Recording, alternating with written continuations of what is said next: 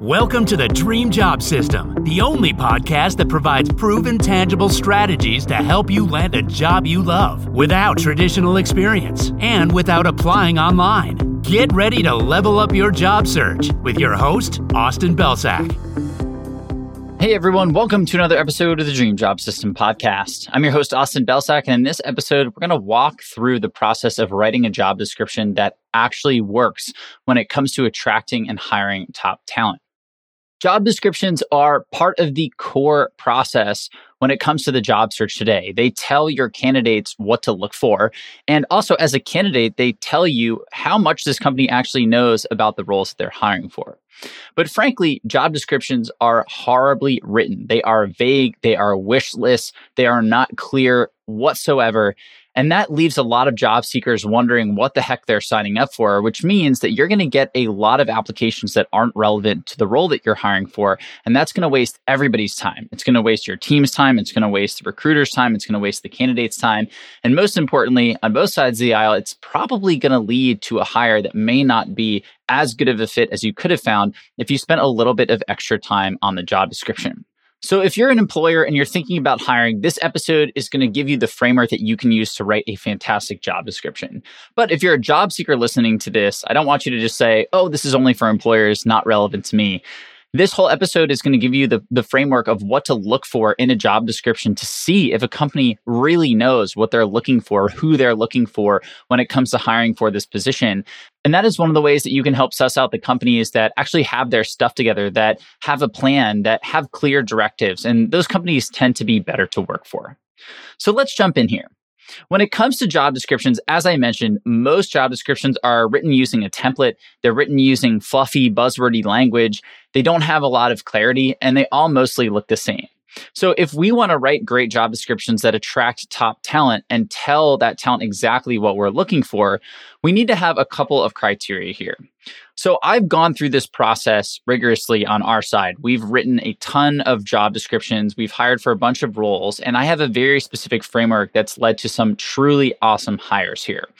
So essentially, the job descriptions that we write are broken down into a couple of sections. At the very top, there is a summary of all of the pertinent info. Then right below that, we talk about who we are. Then we talk about this role specifically, what to expect. We talk about training and onboarding. We talk about the ideal candidate in terms of minimum requirements. We talk about extra great but optional qualifications. We talk about who this job is not for. We talk about the perks of this job. We talk about the compensation, and we talk about what to expect from the hiring process. So that may sound like a lot, but when we include all of those details, we give candidates all of the information that they need to make a great decision. And we also tell certain people, hey, this job probably isn't for you, which means we're going to get fewer applications, but those applications are going to be much more relevant and higher quality. So let's break each of these down. Right at the very top, I want to tell the candidate exactly what they're going to be getting in this role. So I like to include the title of the role. I like to include the status, whether it's contract, whether it's full-time, whether it's something else. I like to include the commitment, if that's relevant, so the number of hours per week. And then most importantly, I like to include the compensation at a high level at the very top.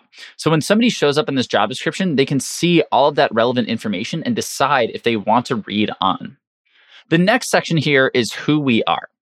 Candidates really buy into companies that align with their values, their mission, what they want to do with their careers. So it's really important to start off every job description by talking a little bit about your company and what makes you different from the competition, what makes you different from other companies that this candidate might be considering in their job search.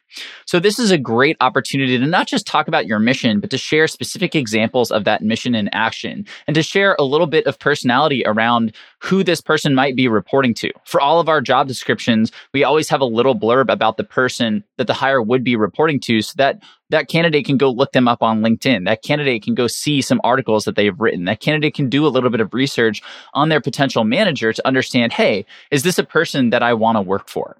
So that's what we're starting with. And then we're going into the about this role section. And I think this is one of the most important parts of the job description. Most companies will write job descriptions that just have some bullets around skills and qualifications that are, quote, about this role. Like, hey, these qualifications are tied to this role in some way. We take a bit of a different approach. First, we start with the context and we talk a little bit about why this role is open. What happened at our company and at our business that is causing the need for this role? Then we talk about the specific actions that this person would take, the specific projects that they would be responsible for. And I try to break them out by the percent of time that this person would be spending on them. So, for example, about a year ago, we hired a career coach, and that career coach, when they came on, was going to be responsible for handling the calls with, prospective coaching clients, actually doing the coaching itself, and then also managing our processes and funnels around coaching. And so I might say, hey, this role is comprised of 3 distinct parts. The first is handling calls with prospective clients, educating them on what we offer in our coaching program, understanding their needs, blah, blah, blah. That's going to take up about a third of your time. And then the next is actually doing the coaching, and that's going to take up a third of your time. And then there's the funnel and the process optimization, the system optimization. That's going to take a third of your time. And inside each of those categories, I have very, very specific actions that this person is going to be taking. So what I want is for the candidate to read through this section and understand why this role is open, understand how this role is going to positively impact the business if the person we hire achieves the goals and the expectations that we have for them. And then they're going to fully understand what they're going to be responsible for at a high level. So when they step into the role, they know exactly the type of work that they're going to be doing. They know the exact actions they'll be taking. They know the exact projects they'll be working on. And that is going to give them a lot of clarity about whether or not this role is for them and whether or not it aligns with their skills. Next, we talk about training and onboarding. And this is something that I do not see in 90+% of job descriptions, maybe even 99% of job descriptions. But it's one of the most important things because when a candidate accepts a role, they want to know if they are going to be supported through that training period. They're going to want to know what the plan is to help them reach a point of training and ramp up to where they can be successful on their own. So I always include this section to show candidates that we have thought about this. We have a very specific blueprint and plan for training them. We're going to take care of all their needs while they're being trained so they don't have to worry about anything except for learning our business, learning their role so that they can be successful. And then we have milestones. So we can say, hey, you should be hitting these milestones along the way before, we let you loose and send you into the full-time role independently. So this section should have a very clear breakout. Week 1, you're going to be doing X, or month 1, you're going to be doing X. And then week 2 or month 2, you're going to be doing Y. And here's what that looks like. Here's who you're meeting with. Here's how many times per week. Here's the training material that you need to have cover. And by the end of this period, here are the milestones that you need to have hit. That way, somebody can take a look at this and say, oh, this is what's expected of me. There is a very, very clear structure for training me. I feel confident about that. Next, we get into qualifications, and there's really 3 buckets here. The first are the minimum requirements for the role. So this is going to tell everybody who's looking at the job description what the absolute minimums are to be considered for this role. And it's important to not just say, you have X years of experience, you have proficiency in these areas. What's really important is to talk about specific traits and specific outcomes that this person has driven. You want to be as specific as possible because when this is vague, when this is fluffy, you are going to get a whole bunch of people who are not qualified for this role applying to the job. And that is just a waste of everybody's time here. So this is going to be the bulkiest section of the requirements piece. But then right on top of this, we have what I call the extra awesome but optional qualifications section. And this is essentially saying, hey, if you have these qualifications, you are in a really great spot. This is really what we're looking for in our wish list candidate. But these are not required in order to land this role. We are totally happy to consider people who don't have these things, and you can still win the role without them. But if you have them, that is basically checking some of the boxes on our wish list, right? On the ideal vision of the candidate that we have that's not always aligned with the realistic expectations that we might have for the role. So if you get some people who check these boxes, those people can filter right up to the top of the list. You can feel really, really good that you have 1 or 2 potentially unicorn candidates that align, but you're also telling everybody else that you don't necessarily need these in order to get the job. So you want to be very, very intentional about what you put in here.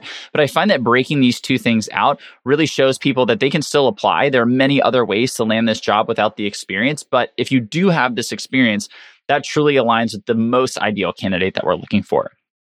And then I have a section on who this job is not for. And I think this is also critical in filtering the applications that you get. So I'm going to sit down with my team and I'm going to ask them, what they want to look for in a hire, who they want to hire, what type of person, personality, work style, etc., traits that they have. And then we're going to flip the script and I'm going to ask them who would not be a good fit for this role. And we're going to bake that right into the section for the same reasons that we talked about. We want to make sure that the applications we're getting for this role are high quality and as relevant as possible. So when we specifically call out who this role is not for, we're helping eliminate people who might have applied otherwise, who now realize, oh, this role isn't going to be a good fit for me for X, Y, and Z reasons. And that, again, is going to lead to a higher quality of applicant. That's also going to lead to a much more relevant applicant. And that's just going to make your job a heck of a lot easier. Then we get into the perks and compensation side. So the perks of this job section is really just all of the stuff that you offer that, is going to make a candidate feel really good about accepting this. So do you offer a certain, remote setup? Do you cover commuting costs? Do you have a work from home stipend? Do you allow people to set their own schedule? Do you have a commission structure that allows them to, not have a limit on their earnings? Do you pay for gym memberships? Do you pay for continuing ed? All of that stuff can go into the perks of this job. You can also include benefits and things of that nature. And then right below that, I'm going to put in a section on compensation. And basically what I'm going to do here is share the range that we have scoped for the role. And I'm going to talk through how that works. So I'm going to make sure that this person who's applying to the job clearly understands the range that they can make in this role, how that is split out between, base salary and maybe commission and bonus and, some of these other ways that you can earn so that they have a very clear understanding of the ways that they would get paid in this role. Now, obviously, many companies don't like to include salary in their job descriptions, and they do that for a number of silly reasons. I think this is really important because what it allows you to do is bring in those candidates who are going to be aligned with that budget up front. There's nothing worse than getting a whole bunch of applications from great candidates who only then realize that you're not going to be able to pay them what they were hoping for. And then again, you're wasting your time. You're getting your hopes up. That's not a good fit for you or for the candidate. So being honest about this, being transparent about it is one of the best ways that you can help increase that relevancy and quality. And then last but not least, I talk about what to expect from the hiring process. So I actually have each step broken out. For example, for the last role we hired, I talked about, the first step is applying, and you should give our team 10 business days to reply to your application. If you're not a fit, we'll send you an email. The next step is an interview with me. 45-minute conversation. Here's what's going to be included. After that, we have a short paid assessment. So it's a couple-hour assessment that we'll pay you for, and here's exactly what's involved. Then you have a conversation with somebody else on my team, and then we make the hiring decision. And then I let people know that the expectation is for all this to happen in, X amount of time, in a month, in 2 months, whatever it is. So now somebody can see the exact hiring process. They can see how many steps are involved. They can see how many interviews they'll be a part of, and they can see the total time frame to hire. And that just makes people feel a lot more confident in your company in this process that you know what you're doing. So obviously, this takes a little bit of extra thought than your average job description. But I promise you, if you go through these steps as a hiring team, as an employer, you are going to get a higher quality of applicant. You're also going to get more relevant applications, and you're going to get fewer applications. So that means your team is sifting through less garbage, and they're spending more of their time focusing on applications that are very, very relevant. As a job seeker looking at this, the most important thing I would think of is how many of these sections and how much of this information are you seeing in a job description for a role that you're targeting? Because if you're not seeing it, one, you should be asking about it if you decide to pursue this role. But two, you should be deciding whether or not you want to pursue this role, because that company, if they just have a really, really vague job description, that might be a flag that this company doesn't really know exactly what they're looking for, or they're sourcing a ton of people and they're just crossing their fingers that the best one is going to show up. And all of these things are not really a good sign of a company that has a very clear vision, that knows exactly what they need to be successful. And that can cause problems for you as an employee down the road, because if they take that same approach to the rest of their business, who knows what might happen with their finances, with their funding, with everything else that's going on. So I just might pay attention there. It doesn't mean you need to exclude them automatically. If other boxes are checked, you can still pursue this opportunity, but I would work to make sure that you do find the answers to this information, and using this rubric can be a great guide. What's this role all about? What are the specific buckets, and how much time am I spending with each? What's the training look like? What's the onboarding look like? Who's this role not a good fit for? What does the compensation look like? And what does the hiring process look like? Asking all these questions is going to get you those answers. So that's it for today. Thank you as always for listening, and I will see you in the next episode of the podcast.